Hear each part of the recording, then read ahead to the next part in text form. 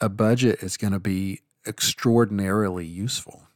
It will really keep you on track in spending and limiting your spending. But as far as savings is concerned, understanding and tracking your budget doesn't necessarily help you save any more or less. Welcome to the MAdvisor Podcast. I'm Paul Morton. The MAdvisor Podcast is a financial podcast for busy professionals to get insights into the emotional side of finances. Understanding what to do with your finances is important, but it's also equally important to understand why. The MAdvisor Podcast exists to help you get a clear vision about your money, what steps you should consider, and why you should consider them. Everyone is different, and we should celebrate that. Every financial plan should be different too. Music is used with permission from Forum. Please find the band Forum on Spotify. Discussions in this show should not be construed as specific recommendation or investment advice. Always consult with your investment professional before making important investment decisions. Securities offered through Cambridge Investment Research, Inc., a registered broker-dealer. Member of FINRA, SIPC. Cambridge Investment Research Advisors, Inc., a registered investment advisor.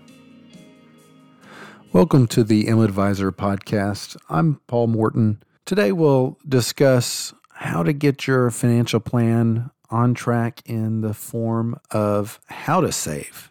I feel like this topic it's a very fundamental topic, but the actual doing or the actual act of saving isn't really discussed. I haven't found too many articles written to talk about how to save other than, hey, you should be saving. Typically, savings in general oftentimes starts with a budget, and that's fantastic, and a budget is all well and good. I'm very much a fan of budgets. However, over the course of your lifetime, depending on your career trajectory, a budget really serves several purposes and can essentially no longer serve its intended purpose. Maybe someone in residency or fellowship or dental school, or maybe someone starting out in a career, a budget is going to be extraordinarily useful. It will really keep you on track in spending and limiting your spending. But as far as savings is concerned, understanding and tracking your budget doesn't necessarily help you save any more or less. When someone completes residency or fellowship and now they're an attending physician, or maybe somebody completes dental school and all the residencies that come after that and accepts their first job as a dentist, or you get a job promotion into management or the C-suite and you have a new income with new benefits, that budget will eventually no longer do what it's supposed to do. Meaning this, when your income more comfortably covers your monthly overhead expenses and there's leftover in every month or at least most months, tracking what you spent and then there's something left over that can be helpful for sure, but it's not life-changing then at that point. Whereas for somebody in residency or dental school, a budget is more or less a survival tool. So what I typically suggest on how to save is that it's not about your expenses so much, unless you've put yourself into a situation where your expenses are equal to or close to equal to or even above your income. At that point, you've got to transition back into more of a residency mindset or dental school or pre-executive mindset and refocus on spending less. But if your income is well above your monthly overhead expenses, what I would recommend you do is save first. So budget your savings. You don't necessarily need to track your spending as much if you can track your savings. And the best way to track your savings is to save first.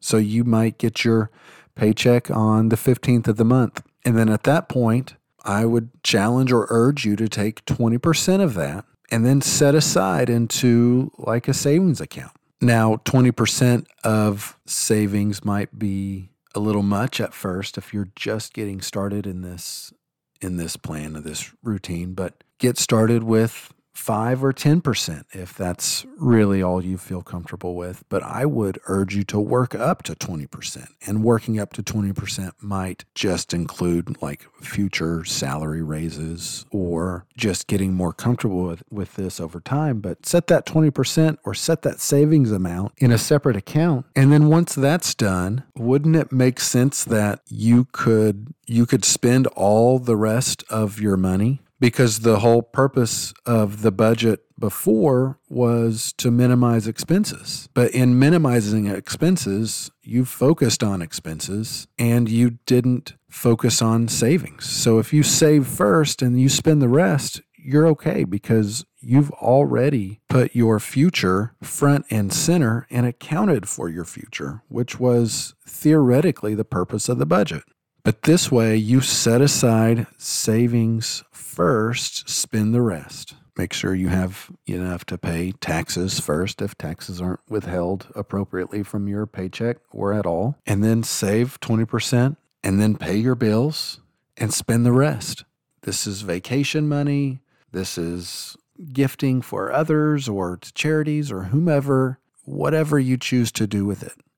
Taking this idea a step further, sit down with your spouse or partner, or just sit down with your own thoughts even, and determine what a comfortable bank account looks like for you. So a way to make this decision is to understand what a basic month looks like in your household. And what I mean by basic month is, let's say you don't go out to eat all the time. You minimize whatever costs you can. If something just devastating were to happen and you just pulled back expenses to the greatest extent possible, what would the expenses on that month look like? And then from there, just looking at one basic month, you can extrapolate that out, whether you feel comfortable with 3 months set aside, 4, 5, 6, or more months set aside of basic monthly expenses. Just whatever is comfortable for you based on your living expenses. Now, it's very easy once you start a solid savings plan to be sitting on too much cash. While cash is great, there's nothing wrong with sitting on a lot of cash. Sitting on too much cash can create some emotional burdens. What I mean by that is I've had people come to me with $1 million of cash and didn't know what to do. And so that created $1 million of emotions sitting around whatever this next big decision was. There's no need to make $1 million decision. Those decisions are really difficult to do. It's very emotionally clouded. What should have happened was this person should have made very small decisions along the way, adding up to $1 million. But instead, they waited and waited and waited and waited and didn't know how to act. And now they had to sit here and make $1 million decision. Really, there's nobody I would expect to just quickly and easily feel good and confident about any decision they're making when it's their first big money decision and it's $1 million decision. So once you calculate how much you feel is comfortable in a bank account, and understand this is really an emotional decision, just understand what you're deciding. I mean, there's no right or wrong answer here. So if it's, let's say it's $50,000.